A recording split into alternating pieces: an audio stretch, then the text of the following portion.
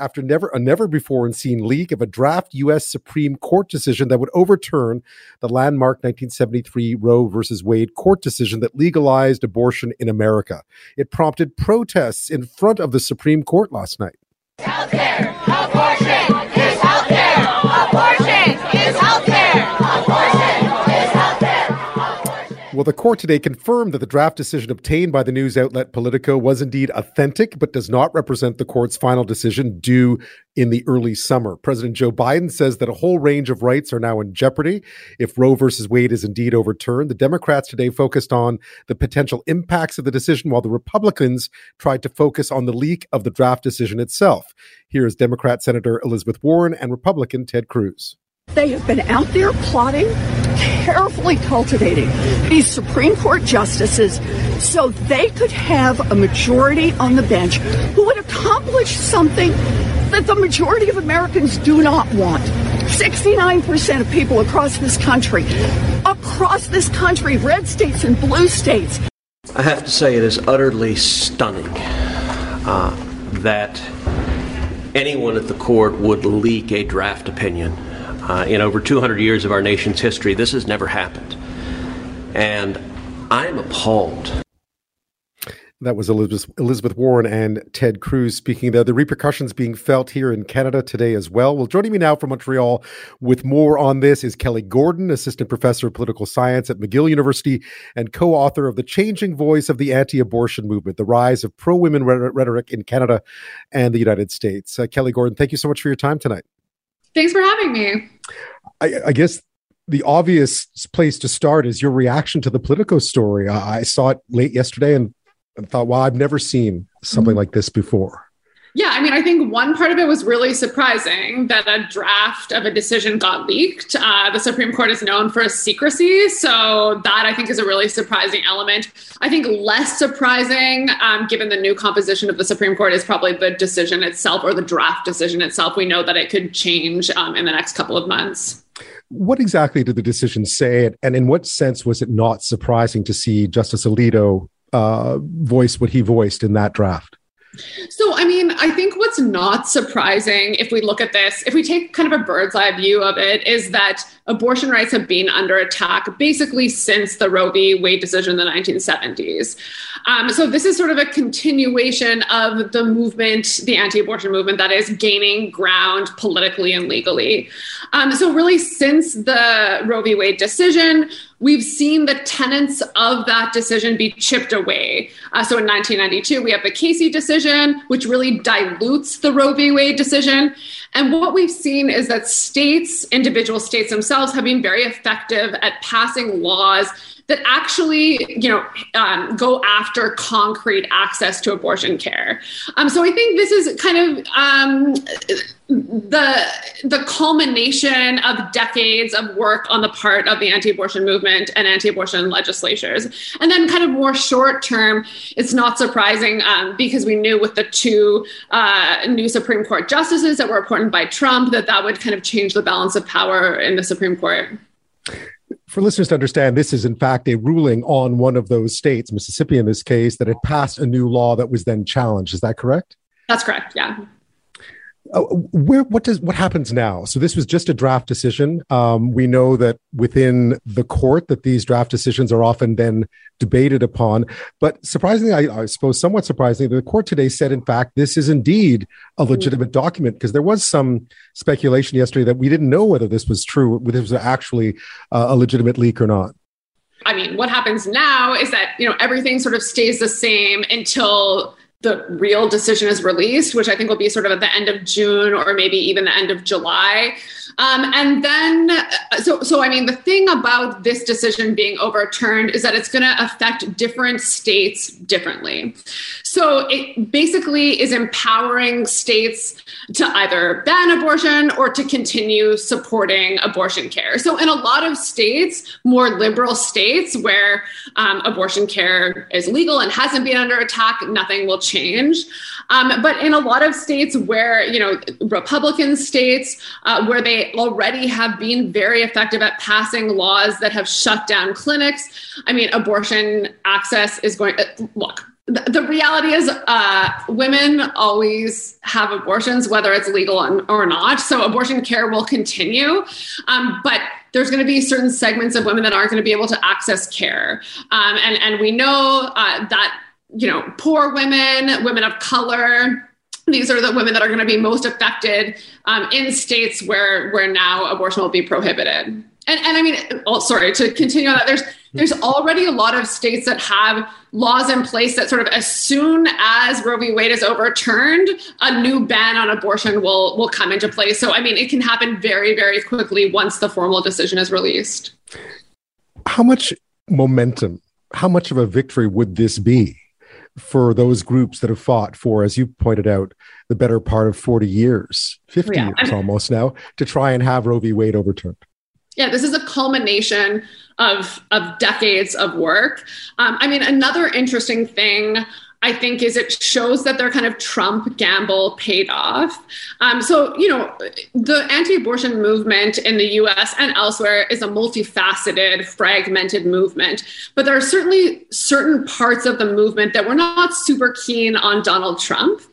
But the movement, so once he won the nomination, the movement kind of coalesced around him.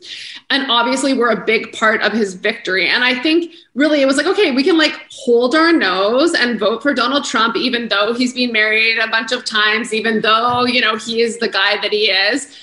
Because, there's going to be new Supreme Court justices in the next few years. And so I think this really proves that gamble that they made with Trump paid off in the long run. And reversing this, it's not going to happen anytime soon. And so this is a huge kind of pseudo-permanent win for the anti-abortion movement. Within states, as you mentioned earlier, those states, it'll be then left obviously to the states to legislate partly on their own. So states that do already have protect the woman's right to choose will continue to do so, but we will see certainly an erosion of what's left of abortion rights in many other places. That's right. And I mean, even in liberal states, you can imagine that Republican legislatures will feel very empowered. And so, even in places where abortion is accessible and legal, there could be sort of intensified debates within those states as well. I know might be an unanswerable question, but why has abortion been that lightning rod for so long? And what happens if, in fact, it's overturned?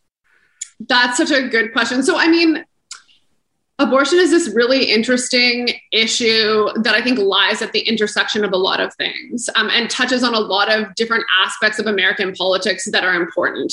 So it has this kind of symbolic weight. So, it touches on the role of religion in politics, on the role of women's rights, right? So it kind of touches all of these different facets of American political life. And so I think it's sort of become this representative issue.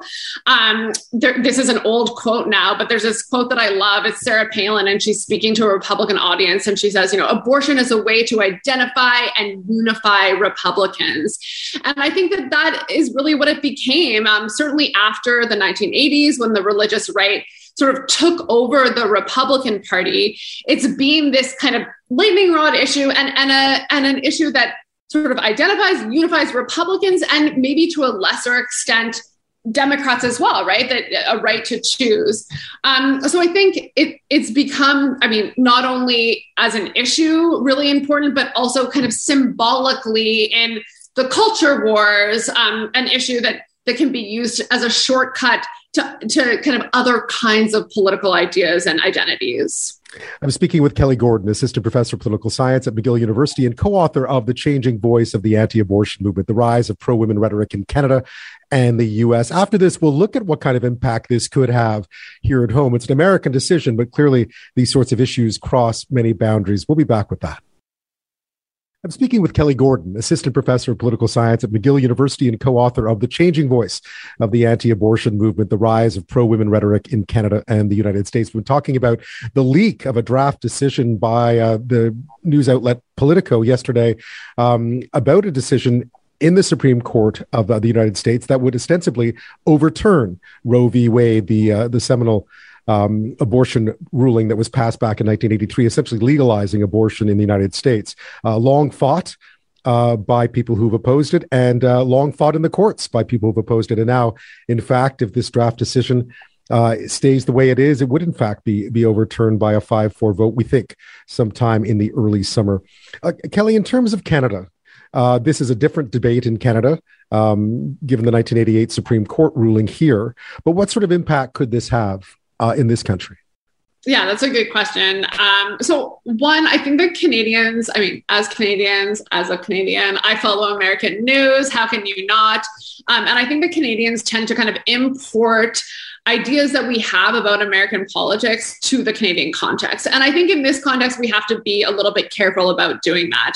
We have our own kind of distinct history of abortion politics, which is very different than the American context. So, if the question is, could the overturning of Roe v. Wade mean the criminalization of abortion in Canada? No, I don't think that it can. We have a really sort of different history. In what sense? Just for listeners who may, because it's easy sometimes to conflate the two stories if you're not paying close attention to the American story and the Canadian story. What is the status of abortion law in this country? So we are this really unique kind of country that actually has no abortion law on the books. So abortion, for a lot of different reasons, is treated as a medical procedure here. It's controlled by the medical community, and we have no criminal law that actually legislates abortion. So it's treated more like knee surgery or heart surgery. Could it be threatened though if there were? Already I gather access is unequal depending on where you live. So I think that there's two different things, right? So on the one hand, there's this question of abortion rights and whether an abortion ban could come into effect in Canada. And technically, it would actually be pretty easy for a prime minister to criminalize abortion. We know that the PMO, the prime minister, has a lot of power in Canada. So if they had a majority government, they could easily, it's much easier than in the US where it happens state by state. They could easily pass a law kind of with a majority government. But that will not happen. And it's hard to sort of explain why, except that we have this history and these norms and a real reluctance on the part of both the Canadian public, but also politicians themselves to bring this issue into the political realm. So what's really interesting is, so in 1988, existing abortion laws are struck down as unconstitutional by the Morgentaler decision, like you said. And then the Supreme Court is like, these laws are unconstitutional, but this is a job for the political realm, right? We don't draft laws, which actually makes it very different than the Roe v. Wade decision. So then we have the Mulroney government that comes in and tries to pass a new abortion law, which is sort of a compromise. And if you know anything about Canadian politics, you know that the Senate is generally like a very ineffective institution, but the Senate actually blocks that legislation. And since then, no sitting government has introduced any abortion-related legislation. And this really speaks to this idea, and we see it with the Conservative Party, that politicians do not see this as a winning issue, and they actually don't want to take it up in the public. So that's the one hand is we saw it with Aaron O'Toole, the former leader of the Conservative Party. He sort of is like ambiguous about his stance on abortion during the leadership debates. And then he comes in and one of the first announcements he makes as Conservative leader is like, I'm pro-choice, right? So you even have to be kind of pro-choice to be a Conservative leader, right? Opposing abortion is just not a vote-getting strategy in Canada. So that's kind of one side of it. But you speak about access, which I also think is a really important part of it. And you're right? Abortion access is inequitable throughout the country. So we can talk about kind of an abortion law and rights, but I also think we need to talk about access, right? Access to abortion care tends to be concentrated in urban centers. There's discrepancies throughout the country, with the maritime provinces sort of lagging behind, although that's changed a little bit in the last few years. And so, I think we should be talking about, in the wake of Roe v. Wade, maybe less kind of the legal side and a fear that it's going to be criminalized, which it won't be, and more about, what we can do to kind of expand access.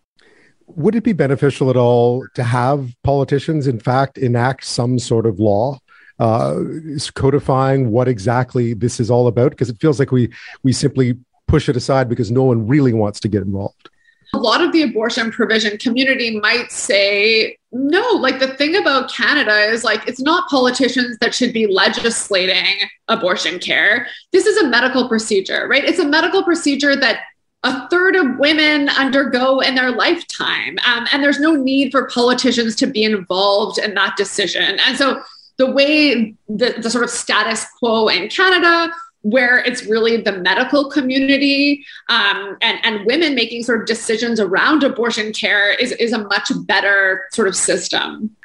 Just to briefly return to the U.S., this will obviously have huge political implications. Well, we have the midterms coming up. We've seen the political divisions today already around this issue. Do you expect it to be regardless of what decision we see from the Supreme Court, and we knew it was coming this year before the midterms, I imagine this is just a taste of what we're about to see politically in the U.S.? I mean, I think so. So one interesting thing, if you think about the impacts of these types of decisions, is before 1973, the year of the Roe v. Wade decision, there was actually no standalone anti-abortion movement or pro-life movement in the U.S., right? The liberalization of the abortion law created that social movement, right? That social and political movement that then becomes so influential in the Republican Party. So, I mean, in some ways, that decision kind of remakes the political context in the US. And so, maybe we can imagine this decision doing something similar. Like, obviously these movements already exist, but kind of remaking the field of social movements. On the Democratic side, what would we expect at I mean, we've already seen it today that there has been a huge mobilization around this issue on the pro-choice side. Yeah, I mean, what's interesting is Joe Biden has been, he's a Catholic, an outspoken Catholic. He's not sort of the defender of a woman's right to choose that I think many American women would probably wish that he was. And I just briefly heard some of his comments, and he was talking really about the importance of this decision in that it will affect many other issues and Supreme Court decisions. So that's going to be interesting too, how much the Democratic Party sort of seizes this issue and makes it their own, for very understandable reasons, given what's been happening in American politics over the last decade in terms of racial politics, in terms of systemic racism. I think that abortion politics haven't been at the forefront like they were maybe at the beginning of the 2000s. And so whether that changes, whether on the kind of progressive side, on the Democratic side, new coalitions of politics emerge between kind of issues of reproductive justice and communities of color. I think that these are going to be kind of interesting developments in the wake of this decision. Kelly Gordon, thank you so much for your time tonight. Thanks so much for having me.